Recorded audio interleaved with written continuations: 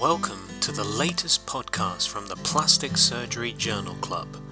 Each month we review and appraise a journal article, typically from PRS, and summarize it for you in this short podcast. The full journal can be obtained from the PRS website. Okay, welcome to the July 27th, 2016 Plastic and Reconstructive Surgery Journal Club, coming to you from Sydney, Australia. My name is Damien Marici. I'm talking with Dr. Harith Alani, who is a plastic surgery registrar at the Children's Hospital of Westmead. Harith, the next paper we looked at was SPY imaging use in post-mastectomy breast reconstruction patients, preventative or overly conservative. This is a paper also from the July 2016 PRS.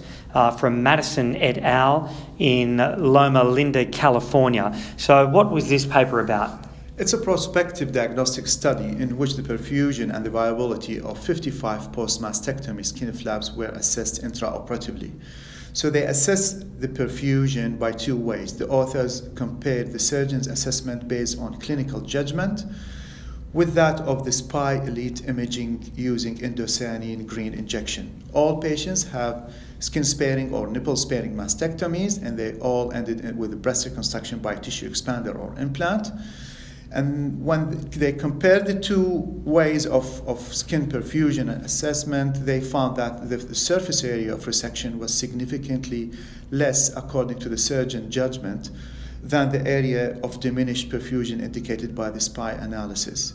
They also found that nipple perfusion was variable and found to be diminished overall in the SPY imaging analysis, regardless of tissue surviving outcome.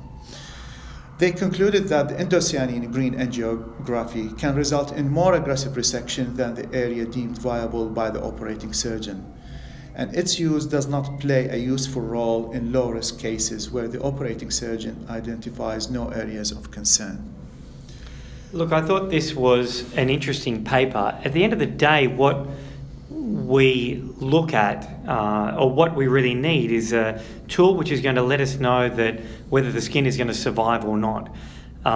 Based on this study, the SPY does not seem to be accurate enough in order for us to confidently resect skin just based on the SPY imaging alone.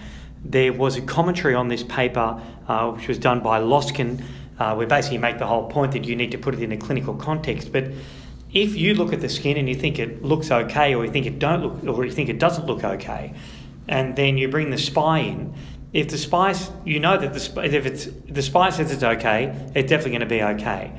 But that really doesn't help us, because we want to know the skin that's not going to be okay.